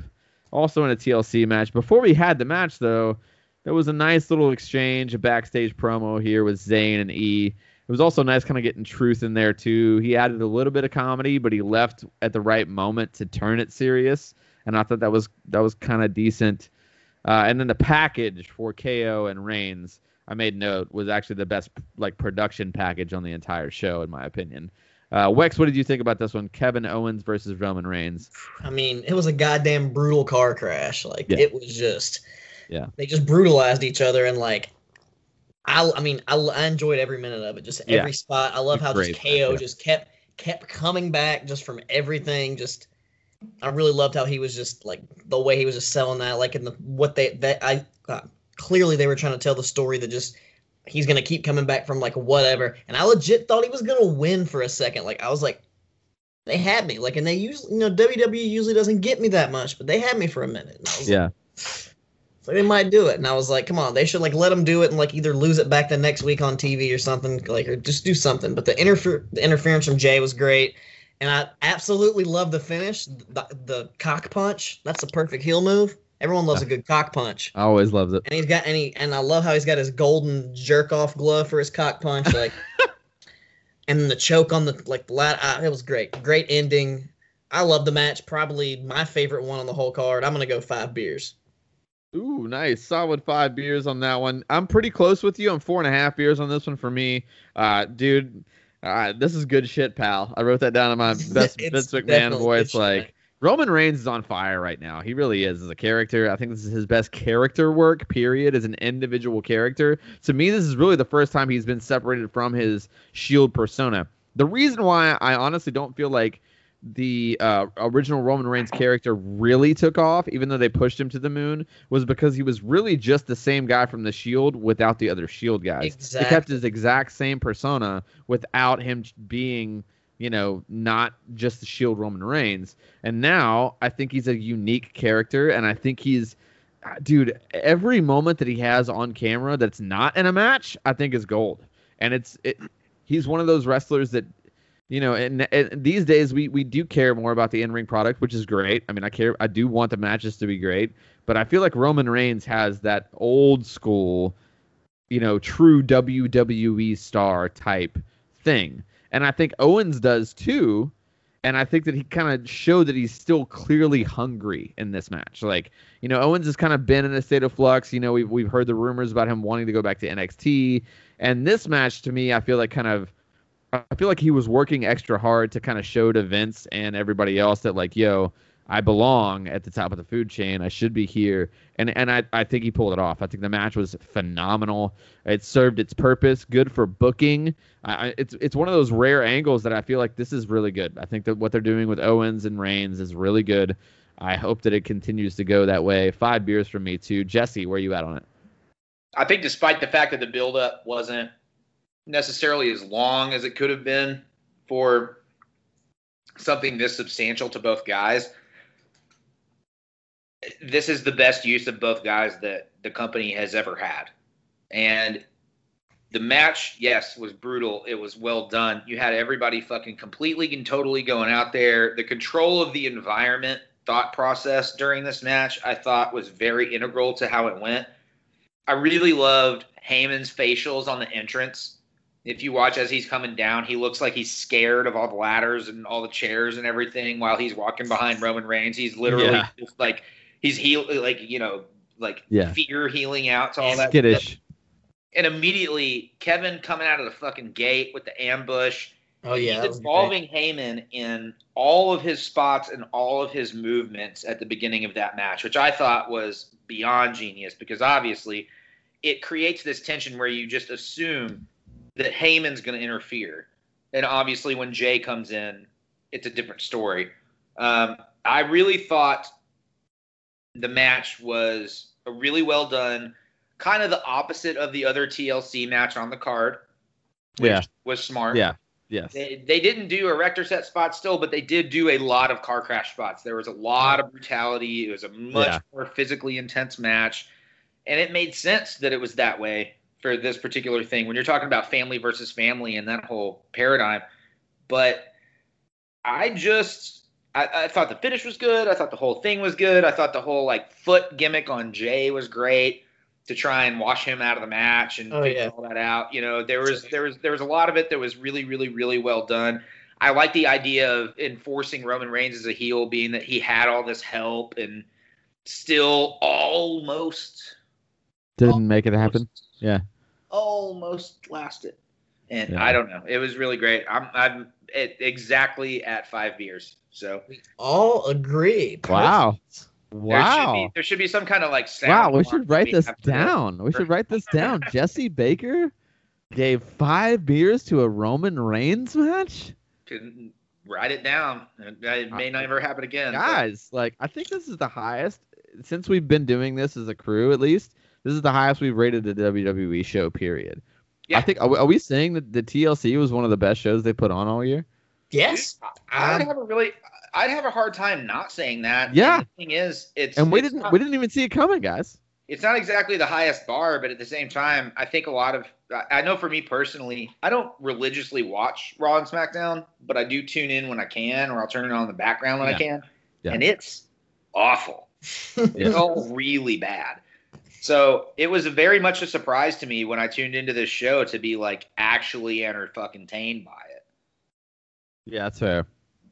Well, let's move on to the next match here on the NWA TNA card. Before we get there, though, we're going to talk about Joel Gertner, the stud muffin himself.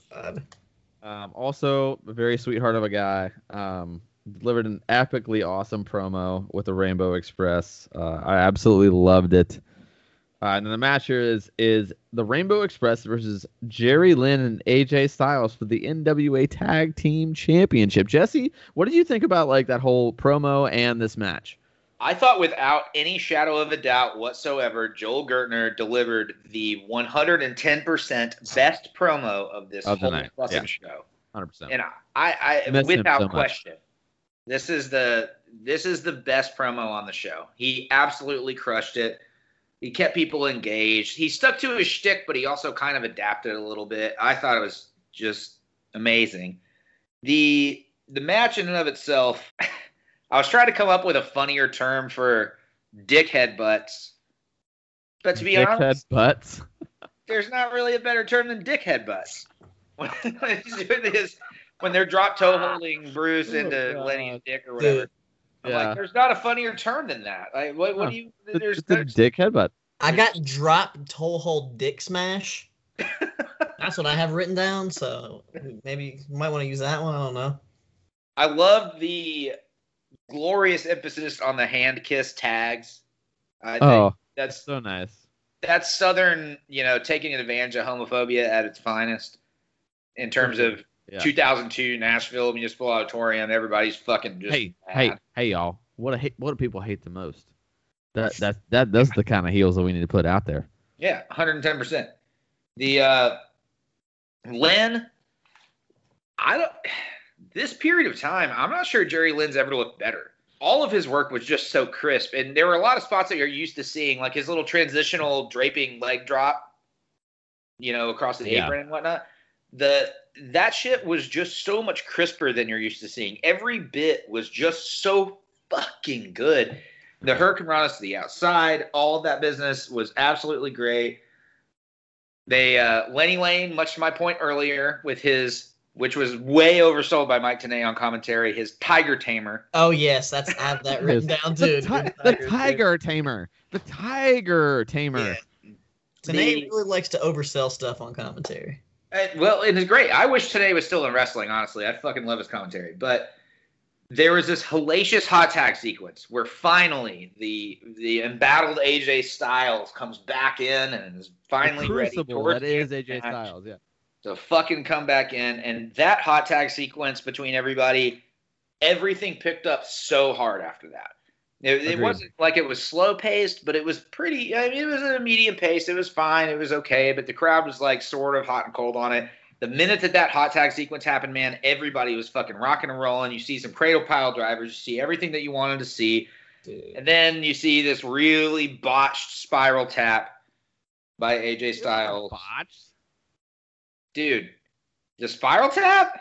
Spiral tap is always a fucking awkward landing. I don't know when the last time you saw a crisp spiral tap was, but It's always a weird I landing. feel like you saw somewhere the body landed on the body. In this case, it was like a fucking ankle landed on the dude's abdomen. It was pretty shit, but they got the 3. It was great. I think that the match overall, all the way around, was really worked very well. I loved when they did the fireworks for the inaugural NWA TNA Tag Team Champion. Yeah. There's one post that failed.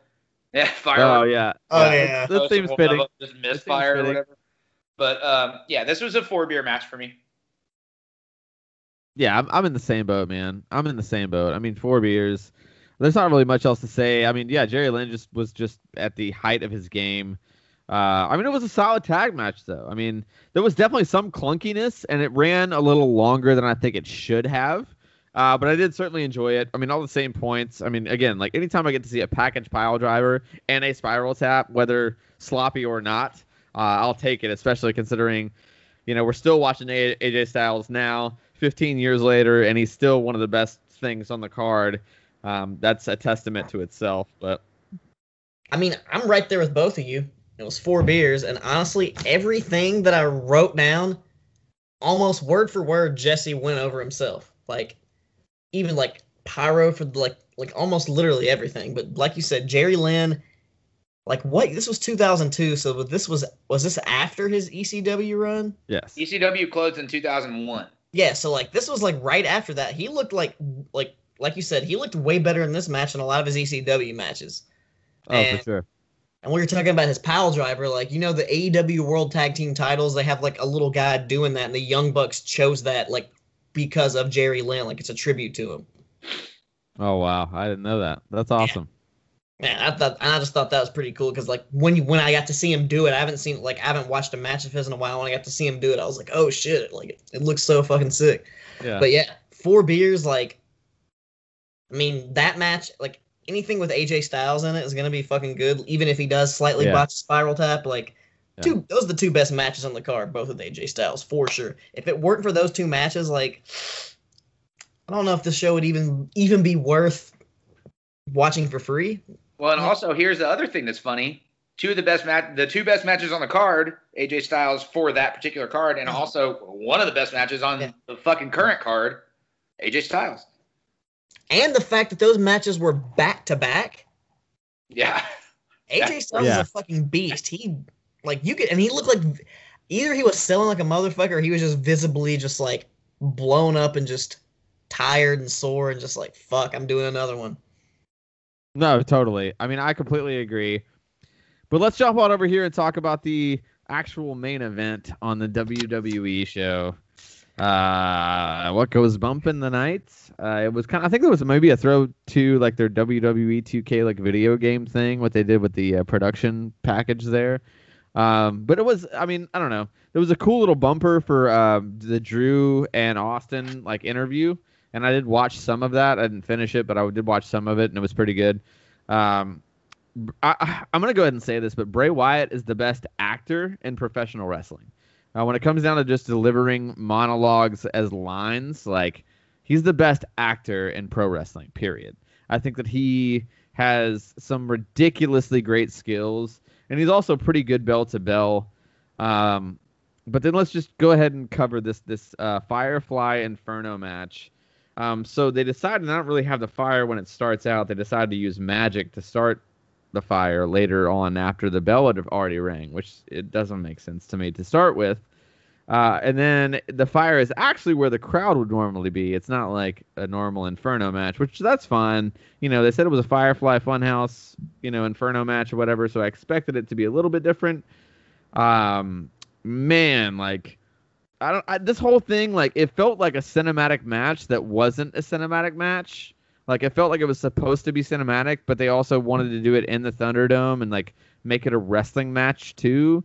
And it didn't really work well because, like, the rocking chair spot was so poorly edited, and it was clearly, like, a pre-taped thing with, like, the red, like, the flash fuel that they used that just burns up and goes away as opposed to actually burning the chair. Was like obviously put on right when they edited from a different angle, and I don't know, man. Like, I heard a lot of people loved it. I thought it was trash. Like, I was honestly, this main event is the worst thing on the entire show. It got one beer from me. Wex, where you at on it? Yeah, I thought it was really fucking weird. I don't even really consider it a match, honestly. And the pre-match promo was probably like the little video package was better than the match itself overall. And this takes us back to a couple episodes back. This is shades of Survivor Series 2000, straight up. The pay-per-view ended with someone being killed. Like, and there's no explanation. Are they dead? Alive. What happened? It just fades to black. Like, it just totally took me back to that, like, to Austin putting Triple H in the car and just dropping him down. Like, I was like, kayfabe dead. I was just like, what the fuck? Is he dead? Like, they don't really say anything. And I'm only gonna give it one beer because Bray Wyatt took an RKO while on fire. So I thought it was pretty fucking cool. Besides the whole Talk thing. about a hot tag. Am I right? Yeah, or whatever. But yeah, that was a poor, like, these, like the chair spot. It was poor. Like, I was just like, what the fuck did I just watch? I was like, it fucking sucked. Well, I know Jesse is gonna absolutely love this and just really put it over. So Jesse Baker, what did you think about this Firefly Inferno match? You know what's so funny about it? To be honest, I knew what you guys were gonna think walking into this, and I thought that I knew what I was gonna think walking into this. I gave it 3. What the fuck is happening? What? Okay. What bizarro universe are we in? My life is. I get it. I don't know anything. Nothing is real. Here's why. So there's one mitigating circumstance, which is this was not supposed to be the main event initially. They were going to put it in the middle of the show, but they ended up moving it to the main event because they had to pre-tape it to get all the fire gimmicks done, yada, yada, yada, fucking whatever. It's already another gimmick match in the middle of a gimmick pay-per-view that already had 2 gimmick matches where normally they've been very good about. If it's a TLC, if you have two TLC matches, it's like a women's match and a men's match. If you have a Hell in a Cell, you have a women's match and a men's match. And here we had 2 men's matches. For what fucking reason? Like, why? Like, you know, that kind of didn't really add up. So they added another gimmick into it, yada, yada, yada, fucking whatever. But they did do a really good job of telling the story on the thing. Orton and Wyatt had a fight. It was not a match. I don't consider this a wrestling match. I think it's they considered it a fight or whatever. They made a lot of usage out of their production facility. They really made a lot of usage out of everything that was involved in it. I thought that the story that was told throughout the match, you got to think about this. If you think the Fiend character is even remotely viable, obviously that's like an Undertaker Kane level thing, right? Yeah. So it's not going to be logical. It's never been logical. So this guy has control over the environment so much that the first time that you see the fire is brought up by him. The first time that you see any of that shit is brought up by him. He kept control throughout the majority of the match and then eventually, winds up getting burned by it and so on and so forth. I really didn't think that it wasn't cool. There were no stakes. But I didn't think that it was terrible. Can you say this? Can you say it wasn't the best Inferno match in history? Because I think that it was. Yes. Oh, no. Absolutely not. What? Absolutely not. The one where Kane sticks his arm underneath the ring so somebody can fucking put a sleeve on him is the better one? Yes. Yes, No. It is. It is the better one. On. Yes, it is. It is definitely the better one. I didn't think it was great, but I'm sitting here like, what have we gotten out of the rest of the WWE pay-per-views? Honestly. No, I agree. I'm sitting here watching Randy Orton and fucking whatever weird hoodie retribution clothes that he's wearing up against Bray Wyatt. And then they're setting each other on fire and shit. That's a better ending than anything WWE's done in recent fucking memory. Yeah, but if the goal is to set the other person on fire, why are you going to wear, like, pants and a hoodie? That's going to be more shit for them to set on fire. Wouldn't you want to rather wear your trunks? Because you don't want your skin set on fire, dude. But you're gonna just wear your trunks and oil yourself up, and it's gonna be, Get that baby oil vibe going on, baby. Dude, and if your hair is as wet as Roman Reigns is when he comes out, then you're never gonna catch on fire. I will say one question of mine legitimately was, how did the fucking dreads, when they were setting that shit, I don't know what they covered everybody in, but how did the dreads not get set on fire? I don't know. He must have just literally soaked them in water. Yeah. Like, he must have just soaked them in water. I'm not sure. But, yeah. Either way, I did not think that it was the worst end to a WWE pay-per-view that I've seen this year by a long shot, and I thought that it really, honestly, for what they did, the Gaga was accomplished very well. I felt like the Control story was told, and you watched the whole thing and you expected that Bray Wyatt was in control of the entire environment. He wasn't. Orton gets it at the end of it. Whatever. I don't know. To me, it was much better than it should have been. I mean, that's fair, I guess. Let's move on to the very last event here we have to cover. It's the main event here on an NWA TNA. Before we get to the main event, though, we see Jim Miller and his fat ass strung out with FU on his stomach. Wow. Which is fucking hilarious. Was Goldust there? Really like, funny. what? I mean, I wish he would have been, because it would have saved some of this catastrophe that was the finish of this fucking show. I'm not going to forget about Jim Miller. I mistake, like, at the beginning of the show and here and in all the other segments, I totally just kind of thought it was Prentice for a while. No, it's Jim Which Miller. is funnier to imagine. Oh, yeah, it's way funny. Yeah, well, yeah. If you live in Nashville, then you'll completely understand what we're saying. But if you don't, then you won't. But either way, it is very funny. Yeah.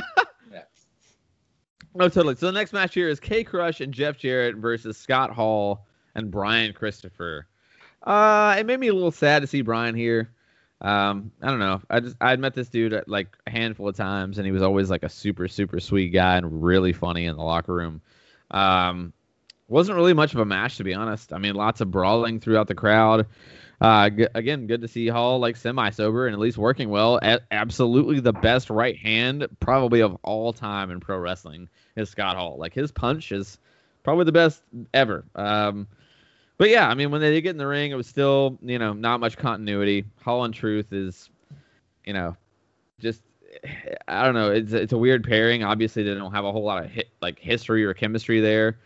Of course, Brian turns on Hall, which made no sense at all after, him literally beating the shit out of Jarrett like the entire match. I don't know. It was poorly booked, poorly worked. It was just not a good match. A beer and a half from me for this entire thing. Jesse, where are you at on it? I felt like literally any other tag team pairing than the one they did would have made more sense in its own way. And to me, the most sensible one leading up to this angle would have been Jarrett and Christopher, only because we're from Tennessee. We know that they're obviously inexorably linked from Jerry Jarrett and Jerry Lawler. The match in and of itself, dude, Truth outworked everybody. No surprise. Scott Hall did great work. He really did. But Truth, to me, obviously, they're putting the crown on this dude. They're putting him in a main event setting where he's against a whole lot of people who are not going to move as fast as he does. Like, they knew that is where they were moving. But it's very telling of the entire initial strategy of TNA to me, in that their main event has no stakes, no belts, no shots, no contention. The only angle that plays into this at all is the race car driver angle, which commentary brings up, but is not brought up in the actual match by anybody being present. Yeah. The only thing that happens is Jarrett saying he would whoop the entire offensive line of the Titans' ass or whatever. Which I popped for that super. Yeah. Great idea to get everybody hot, but what are you doing moving forward with that? Right. It's it's not great planning or whatever. The match kind of blew many dicks, and it's just kind of, I don't know. It's weird. I really hated how the commentary every time Brian Christopher went to the top, he's got the goggles. Like, WWE didn't even say that. That was never a thing. What's cool as a thing. It was just Mike Tenay yelling, he's got the goggles. And I'm sitting here like, dude, you are the one who informed everyone about every cruiserweight and every move and every fucking scientific part of wrestling for so long. And now he's got the goggles. Yeah. Who are you? What happened? Not the deal. There was a really great sign of, "Hey yo, where did I put my beer?" Yeah. That was. I know he was showing the opposite side of the sign to the people, but the camera shot the backside of the sign. Yeah. That was kind of fun. Overall, man, obviously this promotion was created by Jerry Jarrett, Jeff Jarrett, Bob Ryder, so on and so forth. So Jeff is putting himself in the main event, much to its detriment. It's not fucking getting anything over. We're going back to 95 and 97, Jeff Jarrett, Scott Hall, fucking stupid shit. It just wasn't – there's nothing there. Yeah. You have star power, I guess, but at that point in time, Scott Hall, you also have to keep in mind, Scott Hall is 4 months away from his match with Stone Cold at WrestleMania. Holy shit. Yeah, I didn't even think about that. 4 months Makes off. perfect sense, though. And it's, obviously WWE was like, nope, we are done. Yeah. And now all of a sudden he's down here in Nashville and facing off against fucking Jeff Jarrett. And I don't know. It was deader than Kelsey's nuts to me. It's a 2-beer match. Wax, where you at on it? I'm going to go ahead and I'm going to agree with him on the amount of beers. I'm going 2 beers just because it was so bad and bullshit that it was fun. Like, I honestly thought Scott Hall kind of looked like shit in this match. Like, I don't know if he was like, it's either everyone was moving really fast or he was just moving really slow and kind of like, he just didn't seem like he was quite all the way there. Maybe he was a little drunk. And Brian Christopher seemed like he was on some fucking powder. He was like, oh, dude, yeah. He was like, he was like the powdered up 90 times version of the Too Cool Grandmaster Sexay. Like when he came out dancing and like, he was just so goddamn erratic. I was like, everybody's just fucked up in this match off of something. Yep. Yeah, and they're all on different drugs too. It's like exactly. It's like a kaleidoscope of drugs and pro wrestlers. It's almost like you're just turning the thing at Christmas.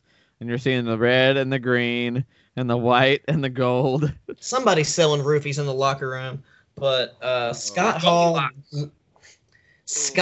literally, like, when you did that little sequence between him and K-Crush, dude, like, he did this one move where he, like, bent over, and, like, I don't know what he was supposed to be doing over his back, but it didn't look like an offensive maneuver at all, and then Scott Hall just kind of, like, fell. It was the forearm thing. I know what you're talking about.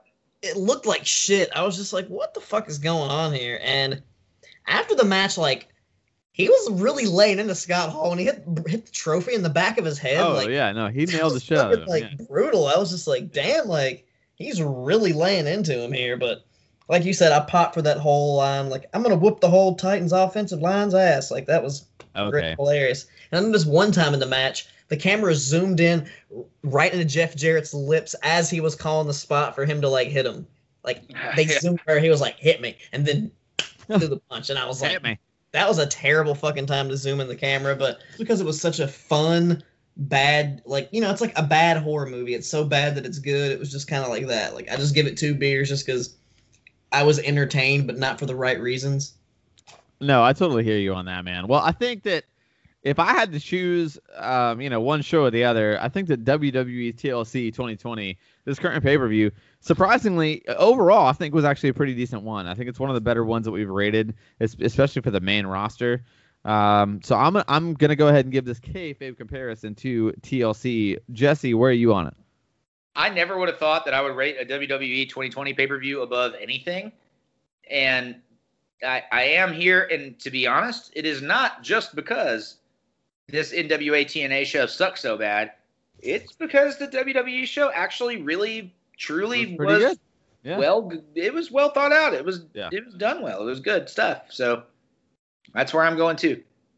Wex, take us on, man. You guys see, it's obvious. The writing's on the wall here. I'm clearly going to go with TLC. I mean, and besides the main event, every single match I rated at least halfway or higher. Yeah. Every single match. Was great. Like, I can't say enough good things. Like, and honestly, I think this, and like, there was another pay-per-view earlier this year, WWE, that were pretty good, but like, this has been one of the better ones they put on all year. Like, it's definitely better than WrestleMania. Like, I didn't even watch all of WrestleMania. I watched a few matches here or there. Like, this is a real, like, I like it when it's short and sweet with like good matches. It's kind of like that NXT format they do at the Takeover. It's like 4 to 5 matches that are just fucking solid. Like it almost felt like a takeover. Yeah, it almost felt like a takeover. I agree, man. I think that this one Triple H had something to do with booking this one. Maybe. I hope so. I hope he just gets the reins from now on. No pun intended. Yeah, I hope that really works out. But you know what, guys? This has been a really weird season 2 of Kayfabe Comparisons, man. We had season 1 2 years ago, and then me and Cass kind of started season 2, and now we've kind of ended here with the Kayfabe crew. But I can tell you right now, the evolution of this show is going to keep going and keep going and keep going. We have a lot of really cool stuff, hopefully for 2021. Everyone is hopeful for the new year, and we are too. Season 3 is going to be coming at you next week. And actually, it's going to be, it's kind of like season 3 and also like the season 2 finale. It's going to be the year in review. We're going to talk about everything 2020. So we're going to start with when they were still having shows and there were still people there. The Royal Rumble from 2020 was a monumental show. I mean, there was a lot of huge comebacks at that show. This year in wrestling would have been very, very different despite a pandemic. And we'll probably talk a little bit about, our society, too, and what we've experienced during this whole weird year. But we're going to wrap up season 2. And then the following week is going to be the first real episode of season 3. We're going to be changing some sounds, changing our vibe a little bit, and trying to get a little bit more professional for our new listeners. We're going to make sure things are a little bit more crisp and clean. But thank you guys so much for joining us. Hopefully you guys are hyped for everything we have coming in season 3 with more indie spotlights, with more nostalgia throwbacks, maybe with some more watch-alongs coming.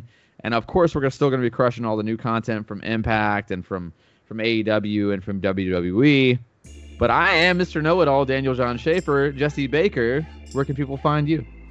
Jesse Baker Nash on Twitter and Instagram, and then just regular old ass Jesse Baker on Facebook. Wex, where can people find you, bro? You can find your boy Wex on Facebook at Wex, W-E-X, and the last name L-E-Y, like Wexley, all one word, but it's separated because, gotta stay a little incognito when it comes to Facebook. And then also on Instagram, you can get me at Wex Breaking the Lawson. Or is it Wex? Yeah, Wex Breaking the Lawson. YouTube Wex Breaking the Lawson, and Twitter Wex Breaking the, because there's not enough characters for the full thing. But you guys know where I'm going with it. You can always find me at KFabeCom. Please be sure to tweet the show. Please be sure to follow us on Instagram. Be sure to leave us a 5-star review. We always use nostalgia shows for this show. So if you give us a 5-star review on Spotify or on Apple Podcasts and you leave a nostalgia show that is your favorite, we will be sure to cover it and shout you out. Leave us that 5-star review. We want that follow. Thank you so much for hanging out with us. We'll see you next week for our year in review, the wrap-up of season 2. We're out. Peace. Holla, holla, holla, holla, holla.